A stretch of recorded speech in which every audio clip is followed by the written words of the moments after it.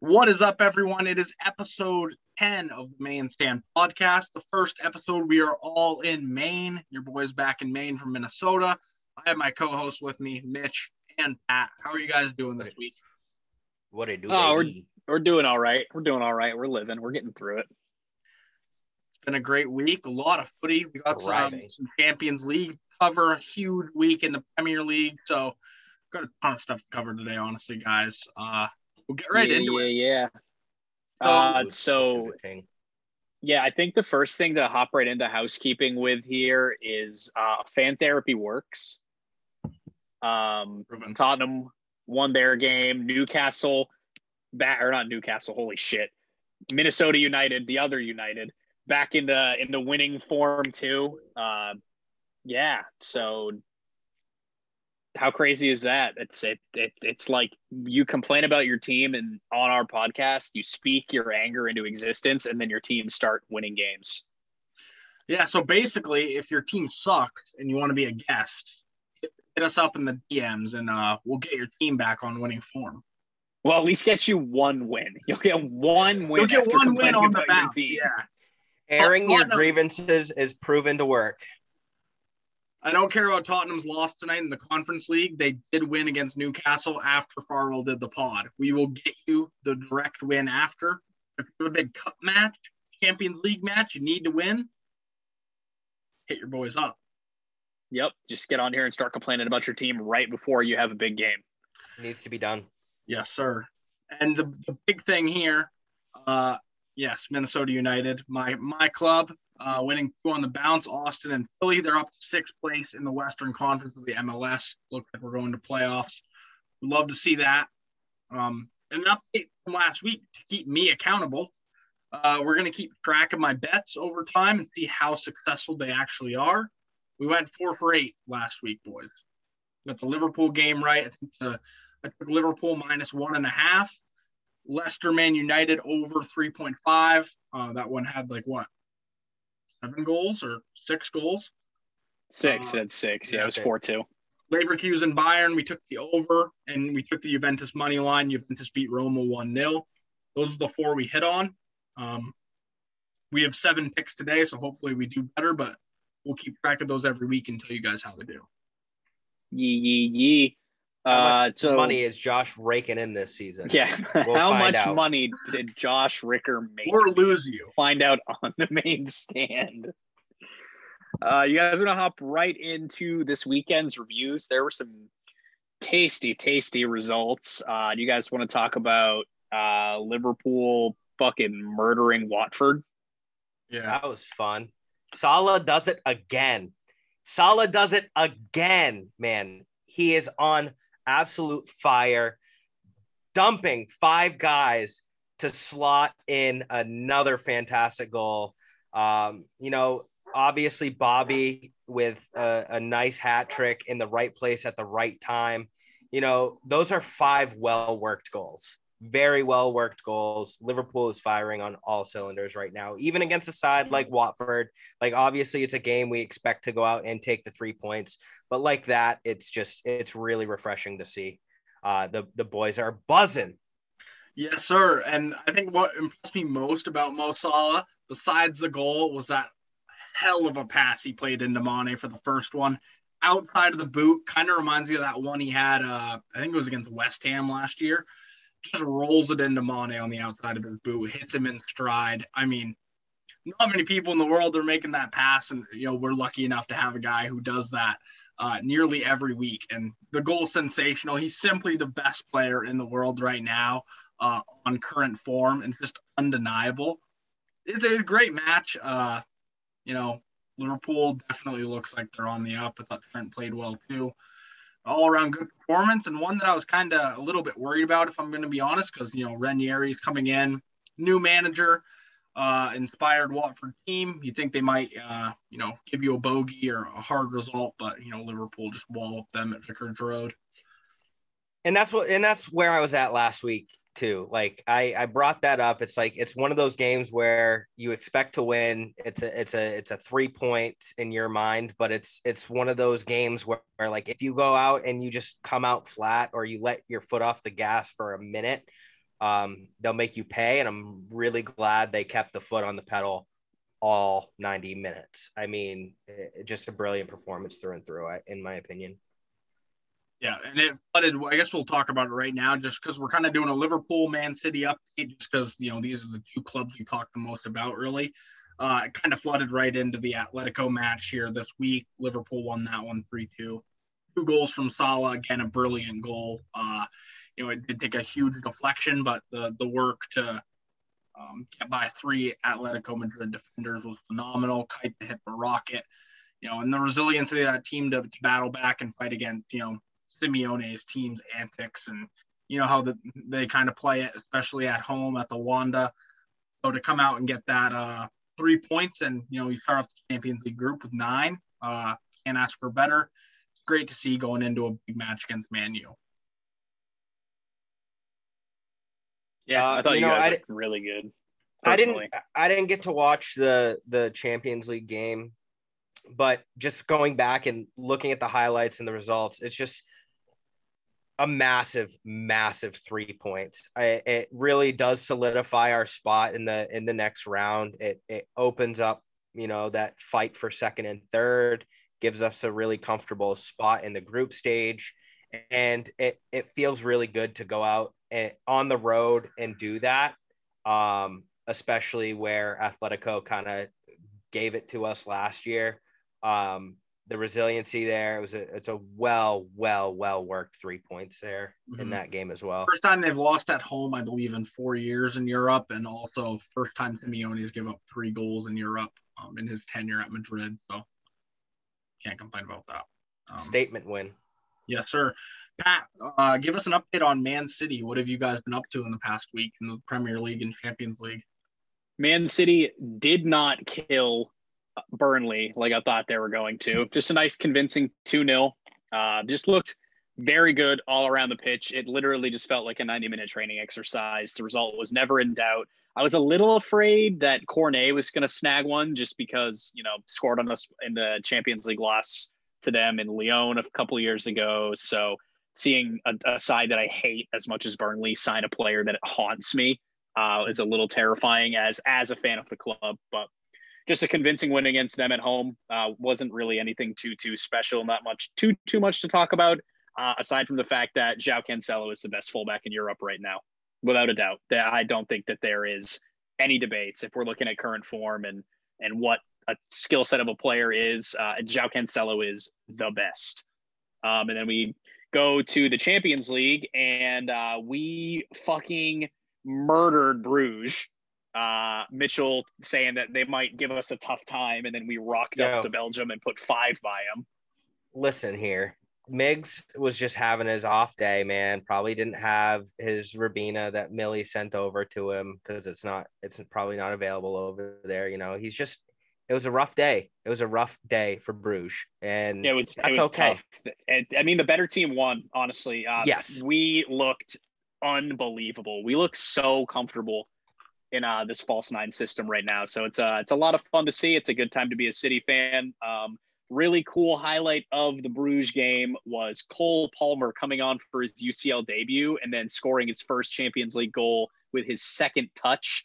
He's definitely one to watch for the future. I don't think he has a ceiling as high as Phil Foden, but I definitely think that within the next couple of years, he's going to make himself a name and become a first-team regular. I think he's one of the more talented guys in the EDS team for us. So a name to watch this year for sure, too, is Cole Palmer.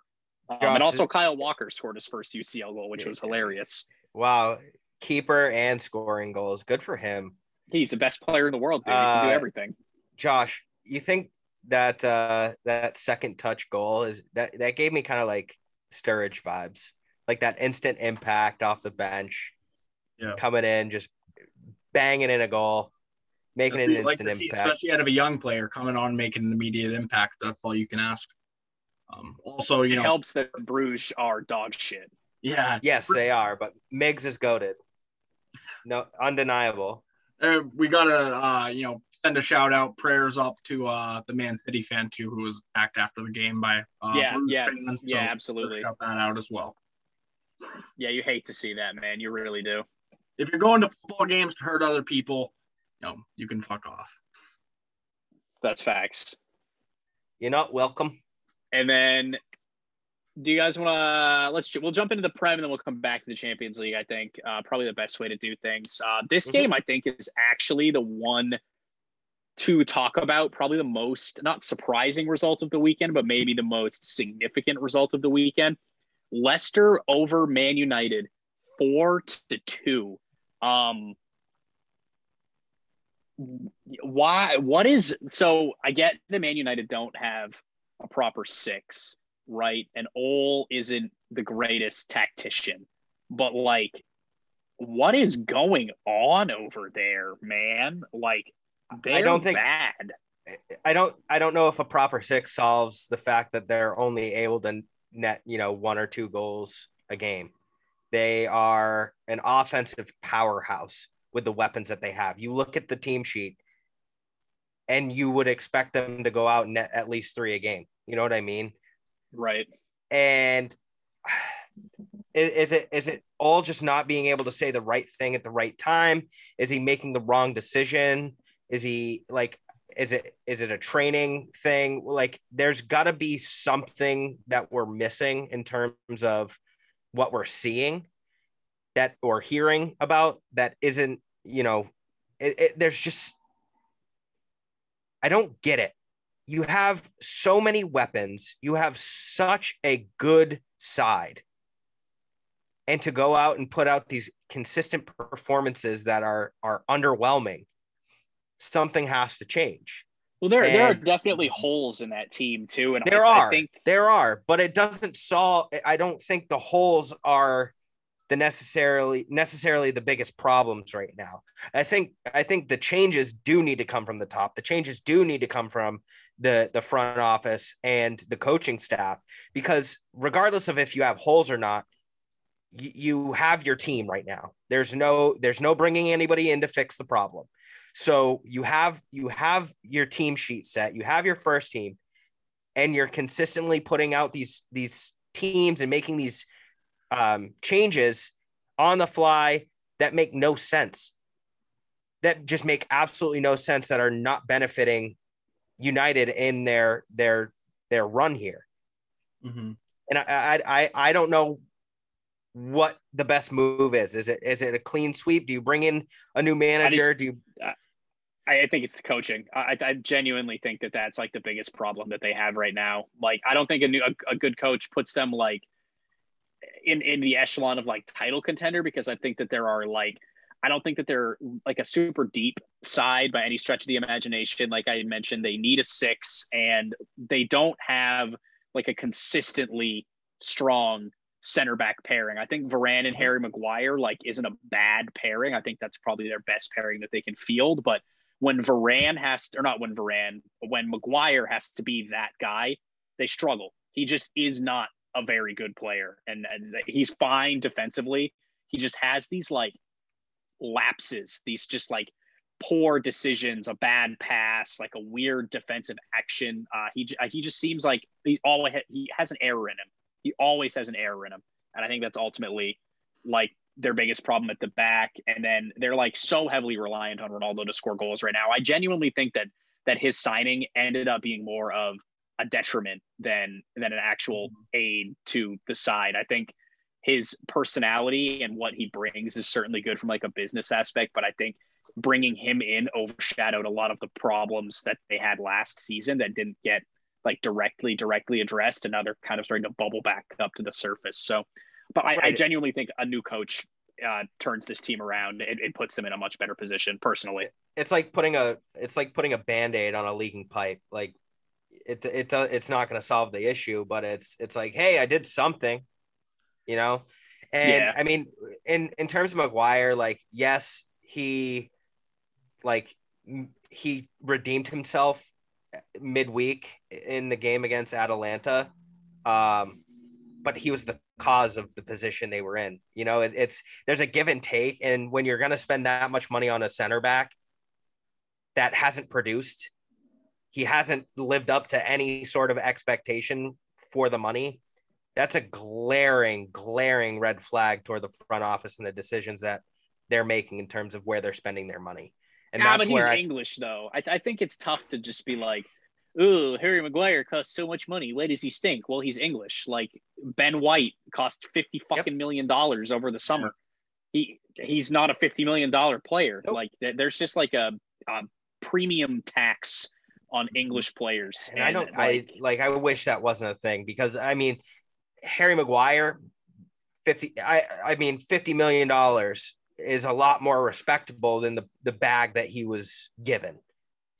Yeah, also doesn't help that Man United is treating him like a true $80 million signing by giving him the captain's armband for a while last year, treating him like Man United royalty, when really he was, yes, he did score a goal against Atalanta, a good one, may I add, but he was the reason they got down, and he was also very poor against Leicester. A guy of that caliber, you got to look at him and ask questions. And the thing comes down to, Man United's recruitment. Ed Woodward, I know he's gone, but you got to look at why they made these decisions. When we bought Van Dijk, when City bought Diaz, you guys, you're buying the alpha, the guy that plays, in the left center of defense, where the strong attackers are coming down. That's just going to boss it and control the whole team from the back. Maguire is not that guy. I think Koulibaly is that guy. Maybe some other lads across Europe. Maguire is not that guy. I think Maguire's the guy you put on next to him. I think Varane can be that guy. If they get Varane a good partner, they're way better off at the back. Yeah, it's just trusting Maguire to handle it himself. You can't do that. No, that's the problem. He's a liability on his own. He looked all right in the 3, though, when United played a back 5 for a little while. But we can talk about that when we talk about Chelsea, because I have so many gripes with the back 5. Anyway, great segue into Brentford versus Chelsea. So Chelsea going into Brentford, 1-0. Chelsea beat Brentford. Also, when AFCON happens, Chelsea are going to struggle without Mendy. Brentford would have won that game if Edouard Mendy was not in goal. Yeah, 100%. I don't think it's a stretch to say that Mendy might be the best goalkeeper in the Prem. Right now, on form, absolutely not. On current form, yeah. I think he's been the best goalkeeper in the Prem for the past, probably since he came into Chelsea and really solidified the starting spot. I think that everything that he brings to the table, I think Mendy's probably the best keeper in the Prem right now. He's an absolute animal. And I don't think there's been a more crucial signing in the Premier League in the last 2 years. If you Diaz to City, guys, we should Diaz to City's that's a phenomenal signing. But if you look at what Chelsea needed in order to propel themselves back to that conversation of title contender, it was a keeper. No, it was a manager. Let's just a manager. It was not Frank Lampard running that team. But you can never win a game if you're letting in 4 goals every weekend. That's very true. Very true. Kepa is dog shit, and they backed him for way too long. So going out, getting Mendy at a very, very good price, he comes in, it's night and day what you see in the comfort of that back line. There's a lot more composure for those defenders because they trust who's on the goal line now. Right. And I think that speaks volumes to Chelsea's success right now. So it's a shame that he has not been nominated for the Ballon d'Or. I know goalies are a different player, but I'm pretty sure Alisson was nominated, a couple years ago when he had that really good season when we won the UCL. I have no idea how Mendy wasn't. I mean, he's just a boss, and he was immense in that Brentford game. Mm-hmm. Stood on his head. He looked great. I mean, I think this is a result we all kind of saw coming. I honestly thought Brentford was going to be able to steal the extra point here out of this, but Mendy just decided to do what he does every fucking weekend and stand on his head. He eats balls for breakfast, lunch, and dinner. And before we get out of the Premier League here too, we also want to cover Steve Bruce, get first manager to be sacked in the Premier League this year. There's just so much conversation about who is good for this Newcastle side, who is the best manager out there now, who's willing to take this job, maybe leave their current position. What do you guys think of firing Steve Bruce? Does that make all the difference? Newcastle. I think it's harsh on him. I think it's harsh. I think it's harsh on Steve Bruce, man. Like, I think he at least deserved a little bit of time. Like, all right, not a great coach. Let's just keep it a grip. He's a great, I'm not going to get you relegated guy. Not an amazing tactician. And I guess it's maybe a statement of intent saying, like, he's not getting the results that this new takeover, might be calling for, and, wanting to, like, really push this new Newcastle project and bring in a new coach, like, as early as possible if Steve Bruce isn't going to be that guy to, like, get these results on the back of this momentum of, like, this new money coming into the club in the summer. But I think at least give him the season, man. Like, I think it's really, really harsh to sack him after that game, and especially after losing to Tottenham. Like, it's not like they lost, like, to the fucking Norwich or something like that. Like, it's they not lost like to they a good didn't side. give it to Tottenham for a while either. Right. They were right in that game. And, to fire him after 2 matches, really, like, since you're in charge, that just proves you were looking for their first bad result and you knew you were going to sack him anyway. And I feel bad that Steve Bruce came out and, he isn't a great manager, but he came out and said, it's been really hard on me and my family, like, to get called cabbage head and, like, tactically inept and all this stuff, like, year over year. It's just tough. He's like, I haven't really been supported, like, money-wise. Like, I'm doing what I can with what I have. And that's pretty sad to see. Like you guys said, I think it's a bit harsh. It was for sure a decision that was made, I feel like, before the pen was put to paper when the financial takeover happened. They obviously have a direction that they want to go. And in order to do that, you need top tier talent across the board. And, Steve Bruce, he isn't that. He's not a Pep. He's not a Jose. He's not a Klopp. But what are they going to do right now? What are you going to solve by sacking Steve Bruce at this point in the season? Like, you're not going to go out and get your manager right now. Like, there isn't much to choose from unless you're giving him the bag. But, like, I don't know, like, let him play out the season, or at least a little bit closer to the winter transfer, unless they are targeting a big winter window. If they're trying to do something, go get your manager, get him situated, and figure out a plan of attack for December. That's the devil's advocate route. You gotta think about, like, if you are going to bring a new manager and eventually you want him to be his signings, it kind of cuts that time out where you could make some bad signings and be like, oh, well, I didn't sign those guys. Cuts that out completely. So I guess that kind of leads into our next question is, who do you guys have as the favorites to sign as manager? I think it'll probably be Graham Potter. I am in the same boat there. But are you really doing that? If Brighton's in 4th place right now, they have 15 points after 8 games.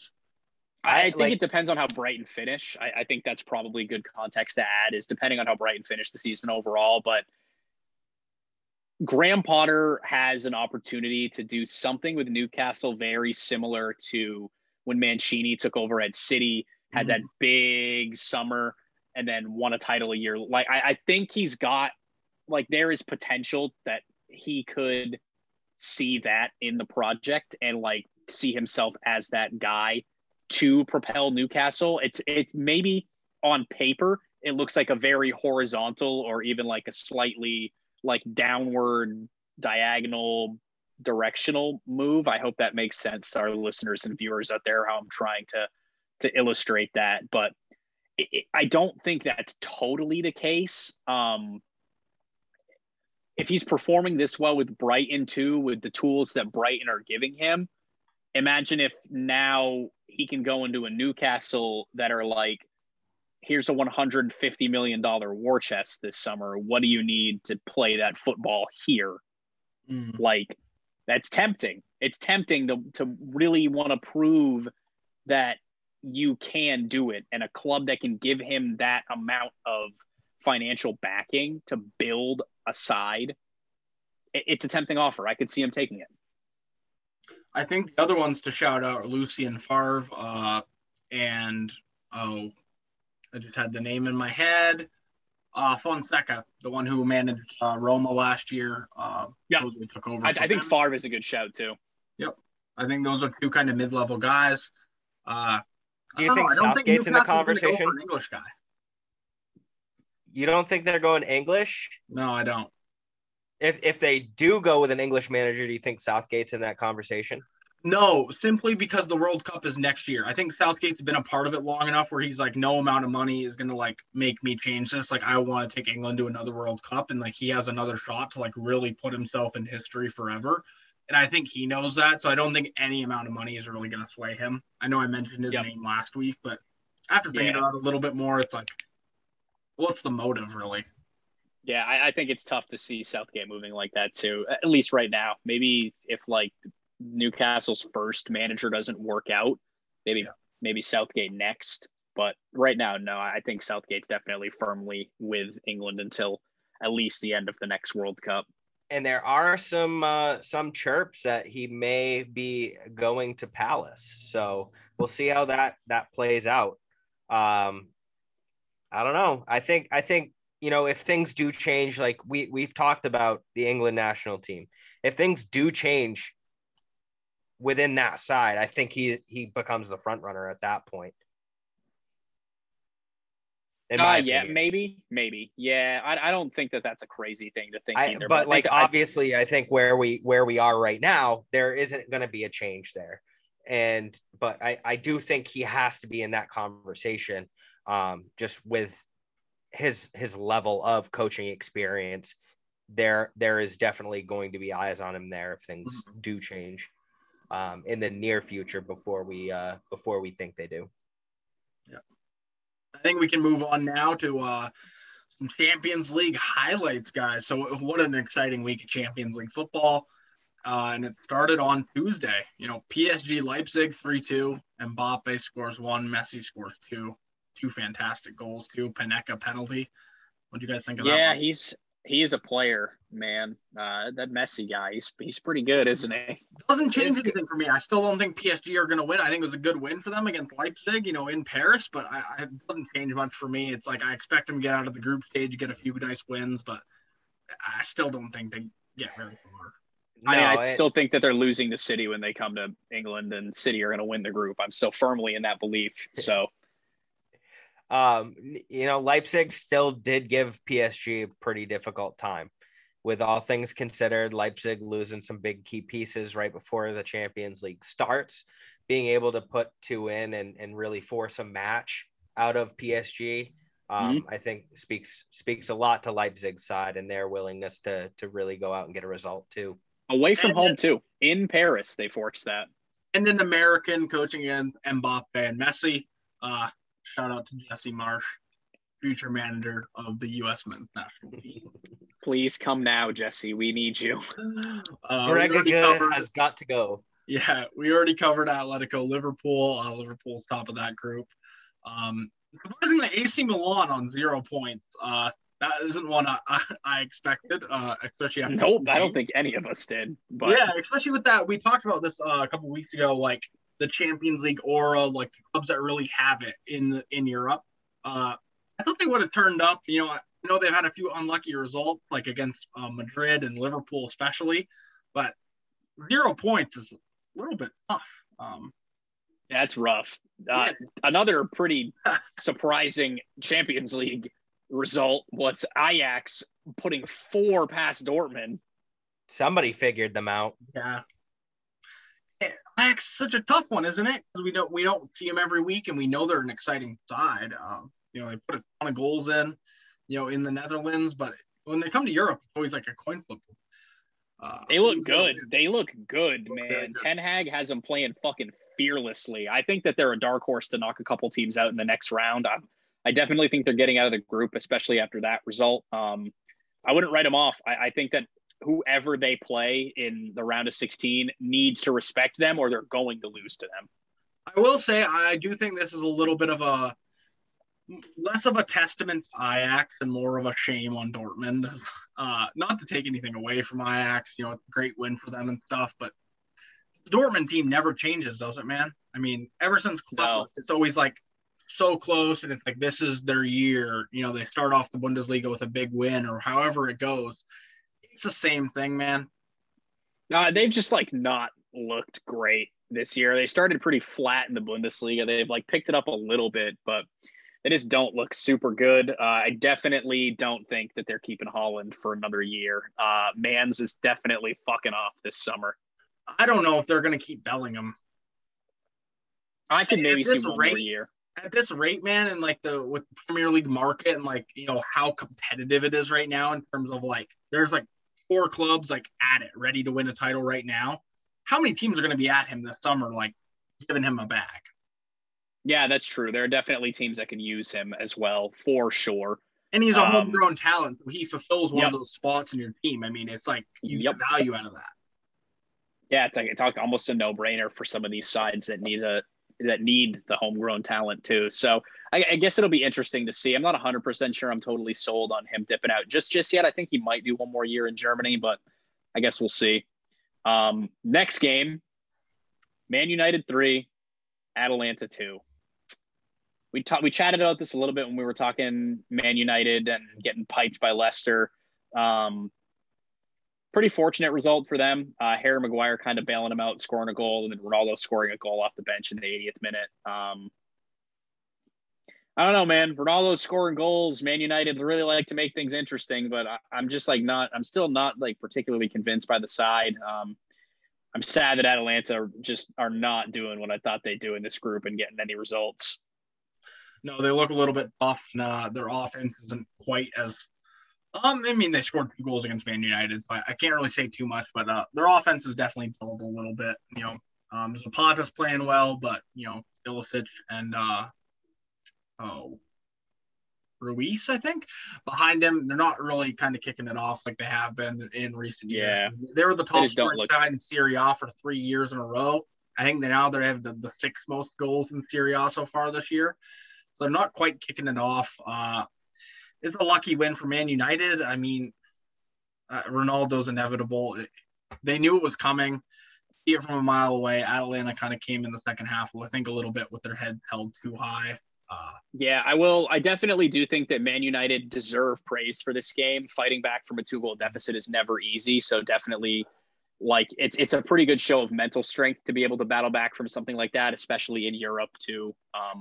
Despite, on a teeter-totter right now, right? So like he loses a game against Leicester, almost loses. Like that's like he is on the edge of the cliff right now, almost losing to Atalanta, especially in the Champions League where they're at, not a great position. You're starting to see one end go way down.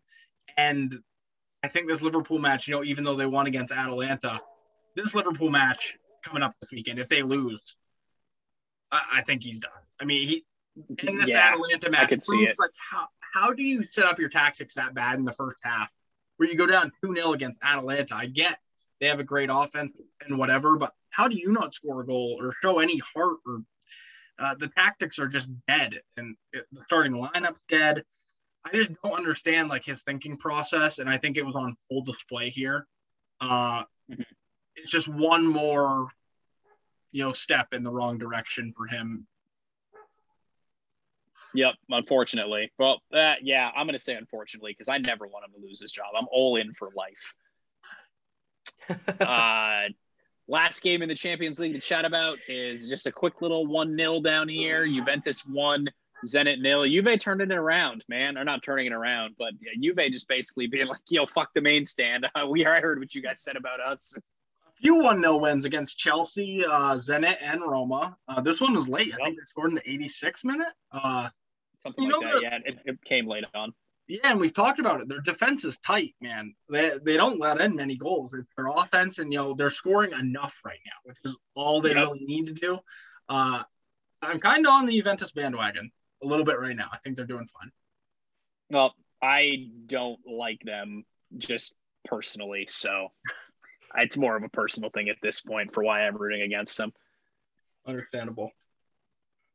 You guys want to talk about the Europa League / Conference League, because there was actually a couple of hilarious games in that. You mean the first Losers Champions League? Let's do it. Well, first and second Losers Champions League. First and second, yes. Leicester scoring 4 in a 4-3 win over Spartak. Patson Daka scored 4 goals. That's sick. I love that shit. Yeah, he scored the last goal against Man United, didn't he? That lad, man, I was kind of impressed by that signing, and I liked him a lot. There, he was linked with Liverpool for a while, like last year. What a player he is, and I think he's going to get some run-in games for Leicester as a result of this. Absolutely, yeah, good result for Leicester too. Honestly, that's a good result for them. Man. They haven't started off the Prem, where they should be. They're kind of in the mid-table right now, so seeing some good performances in in Europe. Good for them. Yeah, for real. I tend to root for English clubs in the Europa League for the most part. So I do like seeing Leicester win that game. Another big English win was West Ham beating Genk 3-0. That was a good one too. Yeah, I have a little soft spot for West Ham lately. I don't know why. We need to get They're fun, dude. Yeah, we need to get our friend Lucas on the pod from the Netherlands. I know they play Liverpool on November the 7th. Maybe we'll do a little preview with him. Hell yeah. Man, West Ham look good. Their defense is just – I feel like watching them, it's like I just trust their defense in midfield. Like, I don't feel like worrisome. They're just so solid. And then you have Antonio up top, and he's just clean as a whistle, man. Well, you have to trust their defense in this game when they scored 2 out of the 3 goals. You have 2 defenders netting goals, and who scored the third? Jared Bowen. Jared Bowen scores the 3rd goal. So you're getting production when you have Antonio start as hot as he has, obviously cooled off a little bit, but they're still being able to produce on other parts of the pitch, and I think that's massive for them. It's a lot of fun to watch. West Ham isn't like one of the top 6 by any means. So it's a good secondary club to look at and say they're fun to watch. They are putting out a really good product, and they're working well together. It's just a really fun team to kind of like throw on and watch a really exciting game. And to be able to bang 3 past Genk is pretty nice. Nice. Mm-hmm. And we got some Conference League games too, and the Conference League is kind of panning out exactly like how we thought it would, which is managers not really playing their full strength team, and then inevitably getting upset by teams that have no reason to be challenging them in a game. The first one, Tottenham losing to Vitesse. I'm probably butchering that. 6th place in the Netherlands right now. And then to be fair, Chelsea's lone club. Yeah. Tottenham still started Dele Alli, the Gill kid on the right side, and Bergwijn on the left. So it's not like they were really resting everybody. They did play some youngsters, but wow. I mean, it's just Spurs in a nutshell. And then Roma fucking dropping 6-1. That is insane. Man, I have both feet in my mouth from last week. I have both feet in my mouth. How is Moo gonna go out there and dump 6-1? I'm gonna be honest. I don't know where this team is from. Glimped. I don't know either. But they rotated. Mourinho, like I read some quotes from his press conference like two hours ago, just about. Anyway, and he was like. He put all of the blame on himself. He was like, yeah, I rotated. The 11 I started was nowhere near as good as the 11 that they started. Didn't really respect the opposition, and we got punished for it. Yeah, and Glimped is Norwegian. Did come on, though. Yeah, well, so one of their, like, regular players, and I think he came on and they were already, like, 4-1 down. Yeah, that's tough, but the Conference League, man. Glimped is Norwegian. Up Glint, up Bodo / Glimt. I don't know. Why is the slash? Whatever. I don't know. I have no idea. If somebody out there is Norwegian and you're a Glint supporter, let us know, please. I'm curious. What's with all these teams coming out of the woodwork this year? Like, what happened over the last 2 years of COVID that we have Sheriff Tiraspol coming out of nowhere, hyphen FC or /FC. Like, what are we doing? Well, the /FC comes from just expanding European conference play, just adding an extra league, just UEFA just being like, you know what, fuck it, let's do another one. We didn't get the Super League, but we got the Conference League. Speaking of new teams and clubs that just seem to come out of nowhere, Vitesse, the team that just beat Tottenham, their next game is against a team called Go Ahead Eagles. Yeah, the Go Ahead Eagles, it's the Eredivisie, dude. That's the weird. I don't know why. I love that club. I don't know a single player on it, but I love their name. The Go Ahead Eagles. That shit is sick. Could you imagine if they had just exclusively fans from New York? Go ahead, Eagles. Go ahead, Eagles. All right, you guys want to hop into the preview for this weekend? Let's chat about some of the games going on here. Let's do it. All right, so always now being incorporated into our weekend picks, just as a reminder, after we chat about the game, old Josh is going to give his picks. So we're going to get our preview along with the lovely Rick's picks, and Mitchell and I will keep Josh very honest moving forward here to make sure that he doesn't lie to you about how good he is at betting. 50%? Are you serious? First game on the docket in England is Chelsea and Villa. I fucked up on this one. It is Arsenal Aston Villa. I do not know why I wrote Chelsea. What the fuck, Josh? I wasn't even looking at a schedule, so I was just going off you having the notes right. Chelsea plays Norwich. Not worth talking about.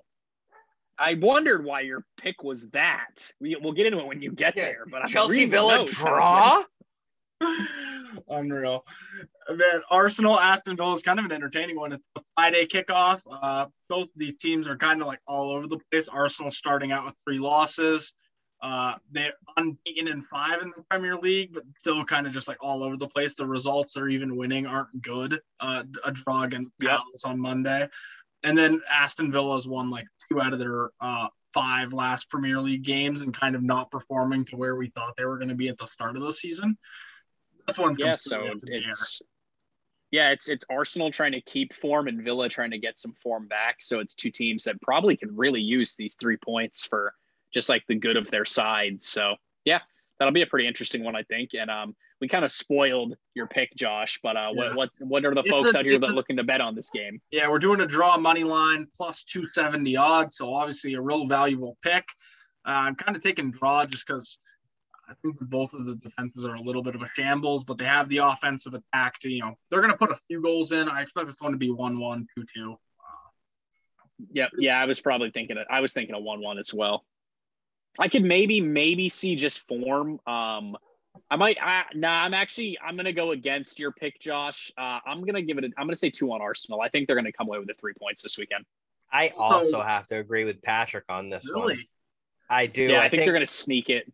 I think they're going to sneak it. Villa don't look amazing at the back, and I think Arsenal have just enough to come away with the 3 points this weekend, especially off the back of some pretty decent results, at least going through the league. My thing is that, Emi Martinez in goal going up against his former club, I feel like he's going to stick it to him and stand on his head. Right. And that's why I think that your draw makes a lot of sense. And then also I love that he went to Villa and said it was an upgrade from Arsenal. I fucking love it. Love it. I love Martinez. But I think Arsenal are going to be – they just have a little bit more quality, I think, and they're in a little bit better form. I think they're going to just edge it. Moving into the next one here, Josh, is this one right? Did you get this next game on the notes right? All right. Correct. Check. So next one we're chatting about here is Brentford-Leicester. This one is fun. I think this game is going to be sick. It's too hard to predict. I think it is.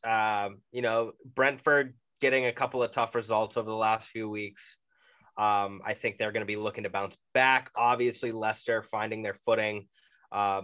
One person from Leicester finding their footing at the beginning of the week here, but I don't know. This one is a toss up to me, and I think Brentford could end up pulling a draw out. I don't necessarily think they'll get the 3 points here. But I see a 2-2, 3-3 draw. I think there's going to be a lot of goals in this one. Mm-hmm. Yeah, I would agree. And it's in Brentford at the community stadium there. It's shown early that that's a great environment, tough to play in. Brentford don't lose many games. This is the thing.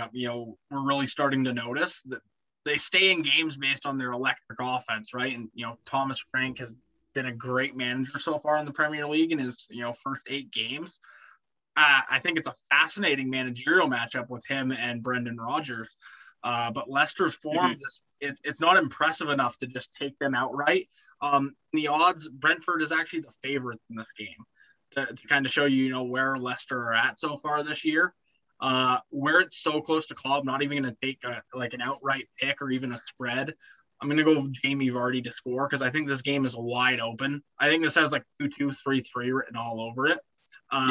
And Jamie Vardy to score plus 160. I mean, that's insane value for the goals he's put in the past 5-6 years. I mean, any game for Vardy to score is a decent bet. Yeah, for sure. I'm leaning towards high scoring draw here too. So I think that's about everything that needs to be said about that one there. Next up, we've got a bit of a London derby on our hands. We've got the bubble blowers versus the chicken that stands on top of a ball. We're talking West Ham and we're talking Tottenham. Lads, what do we think about this guy? I'm taking West Ham. They're just too solid. We have to start recognizing West Ham as not just overperforming. David Moyes has took this side from the West Ham they used to be to the West Ham they are now. They're just a good team now, man. And they're solid. Yeah, he's transformed them. Yeah. They're just a solid team, and they are a better team fundamentally than Tottenham. That's just a simple fact. Tottenham are the bigger club because they have a bigger stadium, more sales, whatever. West Ham are the better team right now. So I'm going to go West Ham, money line, plus 145, great odds. Yeah, especially at home too. Yeah, I think West Ham just edge it. I don't know. Tottenham are really tough to call lately. I don't know. I'm kind of torn on this one here. Antonio didn't play tonight. Either that means he has fresh legs or that there's a lingering injury that we might not know about. Yeah, so that's a little bit of a problem for them. Mm-hmm. Yeah, that would be tough. That'd be tough for them. Yeah, I'm going to give it to West Ham. I think I'm going to say 3-1. I'm going to say 3-1 West Ham this weekend. I'm going to go 2-0 West Ham. I think Tottenham get 1. If Tottenham get 1, I feel like it has to come from Son. But I don't know. I mean, West Ham's defense has looked really, really strong. Mm-hmm. They're working well together, and I think they're going to be able to hold them off. I'm leaning to 2-0, but 2-1 I think is the more realistic scoreline in this one. Mm-hmm. Yeah. Final game of the weekend, Man United versus Liverpool. Before we get into the preview, I would just like to ask Liverpool to take one for the team, please, and keep Ole's job. You want my hot take, Pat? Yes. We're not going to do that. I think we're going to. That's not a hot take. You're supposed to kill him. That's why I'm asking you to take one for the team. I mean, I think this is, again, I feel like I'm sounding like a broken record for the 4th week in a row, but this is another one of those games where, yes, Liverpool could go out and sit back and let in a couple of lazy goals and lose it or drop points. I don't necessarily think they're going to lose. I think outside of a win, it'll be a draw, if anything. But I think we go out and have a very similar score line to what we had this past weekend. I do not think that you put I think we put 4 by them. That's why it's the hot take. I think we come out and steamroll the fucking shit out of at United. Old Trafford. You think you're going to put Yep. 4 by them at Yep. Old Trafford? Yep. We put I 4 do. by them at Old I'm Trafford saying last 2-2. spring, man. We put 4 by them at Old Trafford last spring. Salah capped it off with a nice little goal. It's not impossible. I'm It's not saying impossible. 2-2. I'm saying 2-2. This game just feels like a draw. If Does there's one feel like a thing draw. if there's one thing Ole can generally do, it's get Man United up for big games like this. If there's one thing that he's good for, it's getting them up to play teams like Man City, teams like Liverpool, teams like Chelsea. It's just getting them to play all right in these big games. And But he that's why hasn't I'm had to leaning do towards it yet. 2-2. He hasn't But had to he do did it it. yet this year. He's done it multiple times over the past couple of years. I just don't. I'm saying 2-2. The thing is, it doesn't matter because he doesn't have to do it, Mitch. Ronaldo's going to be the one in that dressing room doing it because he's been in that environment where, you know, Liverpool and Man United are right at the peak of their powers going at it. He's going to be the one giving the locker room speech, and he's the one I'm scared of. I'm not scared of what OGS is going to do in the locker room before the game. I'm scared of the speech Ronaldo's going to give. He's going to put the fear of God into those players in the locker room. And I do think he'll probably score a goal too. You know, Liverpool's not keeping many clean sheets right now. So ultimately, I kind of agree with Pat. This one has draw written all over it, especially at Old Trafford.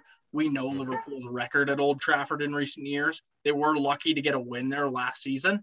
And, you know, that's great. I already wrote about this game and I already took a pick, so I'm going to stick with it. My basis on the pick is that you don't bet against a player at the peak of their powers. And that player is Mo Salah. I'm not going to bet against him. I think he will score enough goals or make a big enough impact where Liverpool do not leave Old Trafford without 3 points. I have the Liverpool money line plus 130. I dig it. Yeah, I mean, it is a close one to call, and, you know, I might be a little biased. Man United will have Marcus Rashford, obviously, in the team. He was involved in the Champions League game against Atalanta and scored a goal. He always seems to do well against Liverpool, so I think he'll give Trent some problems. It will be an open game. It won't be easy for Liverpool. I do think Liverpool's offense is very much better, and I think their defense is better too. It's tough, but I think Liverpool win. 2-2. I'm saying 2-2. Mitch is saying 4-0, and Josh is just saying, "Yeah, Liverpool are going to win." Moving outside, we're going to go hop on a jet plane, grab your passports. We're going around the world for a few fixtures this weekend that we think you should check out. Josh, what do you got? Yeah, so the first one's El Clasico, right? Biggest game. This fixture, I'm sorry to cut you off, Josh, but this fixture feels like dog shit now. I literally like don't care about it. El Clasico is not El Clasico anymore. We had El Clasico 2 weeks ago. That was Liverpool Man City, right? For real, man. It's just like this fixture does not have the same fucking I don't know. That doesn't make my fucking nuts tingle thinking about El Clasico anymore. It just doesn't. Yeah, Real Madrid's gonna steamroll them, right? I mean, no chance Barcelona wins that game. Yeah, I think Madrid are gonna beat. I don't think they're gonna kill them, but I think Madrid are definitely gonna win. Here's a good thought-provoking question for you, gentlemen. When is the next time Barca wins in El Clasico? I mean, they could win. It's not like they're down. Well, okay, they are kind of down bad, and they do kind of fucking suck. But I don't know, man. Like a couple years, I don't think Madrid are just gonna. It's not like Madrid are this fucking like powerhouse. No, by any powerhouse team. Like both teams are like they're like Madrid are definitely the better side, and Karim Benzema is one of the best players in the world right now. So I definitely think that they have both the momentum and the talent, but I don't know, maybe when Barca get a little bit less debt, they might start figuring it out again. But it just feels like a narrow Madrid win or a comfortable Madrid win, not really a drubbing, but like 2-0 Madrid. Barca maybe put up a fight, maybe don't. Maybe Koeman gets sacked after losing El Clasico. I don't know. This fixture has just like lost so much of its like watchability, and I don't know, to me it just doesn't feel like the same fixture as it did when it was like Messi and Ronaldo battling it out, you know. I agree. This feels more like the Tyne-Ware derby now. Like, it's just, I feel like so much, there's just not enough there to be like, this is the fixture in La Liga. Like, it's just, it feels dull. It feels like just another game. And obviously, I think we're all leaning toward one side versus the other. I know, Pat, you're a big Barca guy. Josh was a big Barca guy before they blocked him. I'm not. Let's just get one thing. You're clear. a big Messi guy. I'm You're a big Messi guy. I'm a Messi fan. You're a Messi not guy. a Barca fan. However, I feel like this sucks for soccer. I know we keep coming back to this, but like El Clasico is one of those matches for the last 15, 20 years that you just wait for. And obviously we would have a different opinion if we were living right outside the Bernabeu or Camp Nou. Like that is a for sure a big reasoning to how we feel about this. But like, I don't know. There's just no buzz. It just doesn't feel like the biggest fixture in the world anymore. It's as simple as that. It just doesn't have that feeling anymore. I mean, it's also feels kind of like a changing of the guard too. Like maybe in a couple of years when both of these clubs kind of like get back to where they were, it'll feel a little different. Yeah. But like as of right now, Barca is not the Barca of old, and Madrid are kind of starting to falter. Like, I don't know. We grew up watching this Messi and Ronaldo rivalry in El Clasico. And then like, that's what we really knew El Clasico as, was Messi versus Ronaldo, Madrid versus Barca, Pep versus Mourinho. It had all of these like super enthralling storylines and like 22 of the best players on the fucking planet. And now it's fucking Martin Braithwaite might start for Barca this weekend. Like, that's where the fixture is right now. Memphis Depay versus Karim Benzema. Worldy of a matchup. Yeah, so I have Real Madrid in this one, plus 150. Pretty straightforward. Yep. Move over to Italy, my favorite league this season, even though they're disappointing in Europe. Roma Napoli is the first one. This one's a pretty intriguing matchup. I have over 3.5 goals in this, mainly because Victor Osimhen's just banging in goals for Napoli, and Roma kind of letting him in the back end. It just screams like it's going to be a goal fest. Yeah, that's spot on. I've been liking Osimhen this year a lot. I liked him at Lille the previous year, so he's definitely a pretty good player. I'm a fan. I like him. So, and I have Inter Juve is another big one in Italy this weekend. I actually have the under 2.5 goals in this one, just because Juventus. I think that's probably narrow scorelines, man. Plus 110 too. Yeah, that feels like the safest pick, honestly, here. And I don't see this game being any more than a 2-2 draw. If that, like, I could maybe see Juve sneaking another 1-0, especially just like with the form that both sides are in. But I think a 1-0 or a 1-1, but I don't think there's going to be 3 goals in this game. No. That's all the matches we had to cover this week, though, guys.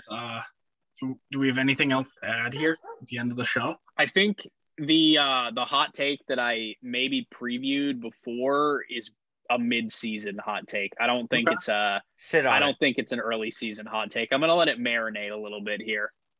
Sit on it. No, I don't have anything really else to add for this upcoming week. I think, it's a typical week after the UCL and UEL. Like, it's just there's some steaming matchups. Obviously, I am so excited to watch Liverpool United. I'm really, really excited to watch that Brentford-Leicester game. And I'm excited to see Fiorentina, charge back up into the top 4. I'm sick of you. I'm sick and tired of you. They're playing Cagliari games. They're playing a bottom of the table side. They are kind of catching the red card bug the last few weeks. The boys in purple will turn it around. We're only 6 points out of the top four. So, or no, 3 points out of the top four. One more thing to note, yes, 3 points is MLS playoffs coming very, very soon. Yes. So there's going to be some coverage from the main stand on the MLS playoffs. Expect some potentially live coverage from Foxborough, from your boy, while the Revs are in the playoffs. So you never know. Stadium takeover, baby. Fuck yeah. Let me get on the Jumbotron. I'm maybe get kicked out all at the same time because they're definitely not letting me on there. Boys, when are we making main stand flags? Ooh. I need one. It's coming. Making main stand scarves. That too. Ooh, Josh, I think Josh is probably horny gonna for happen. scarves. Oh, Josh is always horny for scarves. Give me some Roman swipes for some scarves. Roman, no free ads, but hit us up. We'll start planning the scarves and the flags. We'll keep this riffing going off episode here. I think it probably is about time for us to wrap this up. So if you made it this far into the episode, make sure you like, you share, you tell your friends to listen to it. If you're watching us on YouTube and you're not just listening to the podcast, like, comment, subscribe, share with a friend, and then smash that motherfucking notification bell to know whenever we post videos, baby. And Pat, I think we're on video, we're on YouTube right now. I think it's time for you to fulfill your promise for people who made it this far into the episode. Give them a little smooch, Pat. Give everybody a little kiss. There you go, guys. Amazing. We will see you all next week. Thanks again for tuning into episode 10? Episode 10 of the Main Stand We did podcast. It. Technically 11 episodes, but it's episode 10. Stupid fucking episode 0. Okay, boys, we'll see you next week. I'll catch you guys in the next one. Deuces.